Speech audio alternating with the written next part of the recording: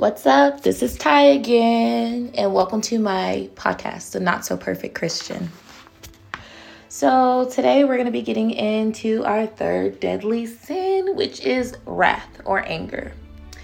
So wrath is just, the definition of wrath is just extreme anger. And today we're going to just, simmer in our anger. I can definitely agree that something I really struggled with in my youth was anger. I was the only girl and the middle child, and I had two brothers. One was older and one was younger. And I'm not even gonna lie, I was a little bit of a handful growing up. My mom said that I was the hardest to potty train and just in general the hardest to deal with. I was very reactive. So if anything happened to me, if someone pushed me, I would react quickly. And it was never from a good place. And the funniest thing about that right now is you would never know that growing up that I was an angry kid, because I'm such I wouldn't say I'm a calm adult, but I am not as angry. It takes me a while to get mad about things.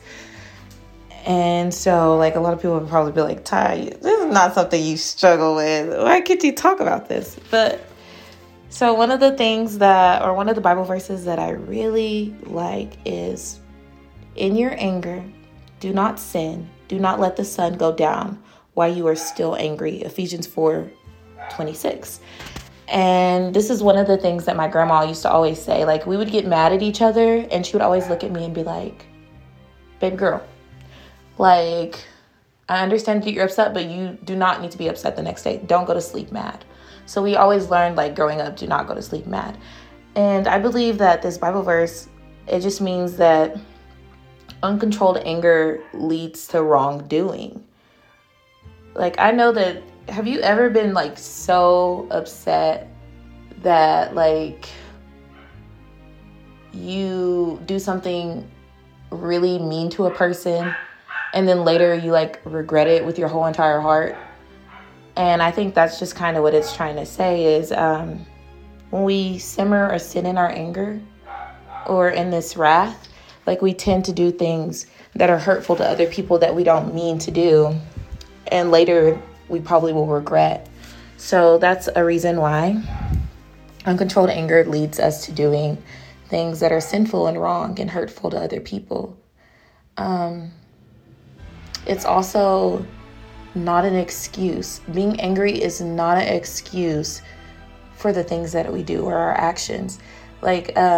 Teaching fours, if it taught me anything, is I would teach them it's okay to be angry. So it's okay to have that emotion of anger, but it's all about how we control our actions or how we act towards the people when we're angry.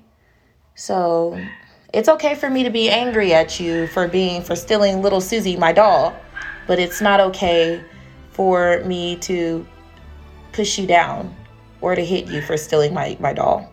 And so that's something that we as adults even, or as teenagers, need to learn too, is it's okay to be upset about something happening in our lives, but it's all in the reaction, and it's all about exercising that self-control. Because if we sit in anger, how are we honoring God? And how are we focusing on letting God to handle that situation? Because a lot of times when I sit in my anger, I don't let God handle the situation. I try to take it up on myself to handle situations and control it, even though God is going before, behind, and on every side of me, working for my good. Ecclesiastes 10:4 says, if anger of the ruler rules against you, do not leave your place. Calmness will lay great offense to rest. And so I think another thing that I had to learn is that when other people are really upset with me, that I shouldn't get as upset back. I remember there was this one time that I was working at this place, and there was this lady, and she was yelling at me, just yelling so loudly. And I don't think that type of wrath is ever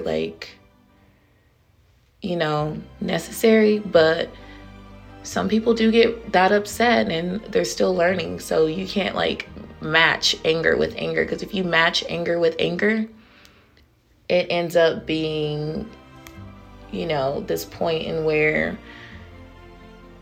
you're both upset, you're getting louder and louder, and you just make the other person, upset with you, and you're upset with them, and then it just becomes a screaming match. So, like, I actually met her anger with empathy. When you meet someone's anger with empathy, they don't know what to do with that, because they expect you to express the same amount of anger or frustration as them. But when you meet anger with empathy and you don't respond to anger, you're taking away that type of power. You're taking away that angry power, and you're replacing it with something peaceful and beautiful. And a lot of the times people are like, wow, like, I don't know, like, how to respond to this. I mean, sometimes it makes people more upset because they want to take that peace away from you. But a lot of the times, when you can meet someone's anger with empathy and understanding, then you both leave the situation like diffused and feeling better about it. Peace is a heavy thing to bear, because we all want to be at peace. We all want to be constantly in this state of peace, but it is so heavy, because there's sometimes where you want to step outside of God and handle these situations yourself. And being angry feels so right in the moment, like, especially when someone's yelling at you. Do you know how like good it feels to like yell back? But at the end of the day, like, it just doesn't diffuse the situation. It makes nothing better. And how are we showing God if we yell back? How are we showing that person, God's grace, his love, and his patience if we're yelling back? So I think being calm and having a calm demeanor in that situation can be beneficial, because it can help people see the presence of God even in a difficult situation. The Bible also says, "Make no friendship with a man given to anger, nor go with a wrathful man." And that's Proverbs 22:24. I just believe people like that can get you into a lot of trouble. Oh my goodness. I remember in college when I played basketball. I don't know how to play basketball, but it was like this intramural basketball game. And I had the opportunity to play with these girls, and I really didn't know much about them. But I remember that there was like this big fight that broke out, and I was like literally like, ooh, like against the wall, like far away from the fight, because that's not for me. Fighting is not for me. I would rather, talk with my words, but, I feel like a lot of the times when you group yourself with unpeaceful people, it doesn't just destroy your peace, but it can get you into a lot of trouble. And I believe this also becomes the building blocks of your character, and not just of your character, but if you're repping Jesus Christ and you're out here worshiping God, you hanging out with people like this is a reflection of who you are. But we don't want to be a reflection of these people. We want to be a reflection of who Jesus Christ is. And so I believe making friendships with people who are like this could be like, bad for multiple reasons, because it changes who you are as a person. It becomes the building blocks of your character and the way that people see you, and that's not good. That can push people away from Christ. And then also, I don't know, like, I was always told that, like, birds of the same feather, flock together. So people who are just alike, hang out with each other. So I try my hardest to, like, avoid being around people who are always angry, because I realize how it affects my attitude. But that's just the same with like being around people with low self-esteem or anxiety. You become overly anxious. If you're always with people with low self-esteem, you begin to view yourself as like lowly or having low self-esteem. And that's not always good, for a human being, especially like, what is God telling you that you are? Like, you have to like really reflect on those things. So People like this can get you into a lot of trouble. And of course, let me just leave you with this. Be not quick in your spirit to become angry, for anger lodges in the heart of fools. Ecclesiastes 7:9. And so when we are quick to be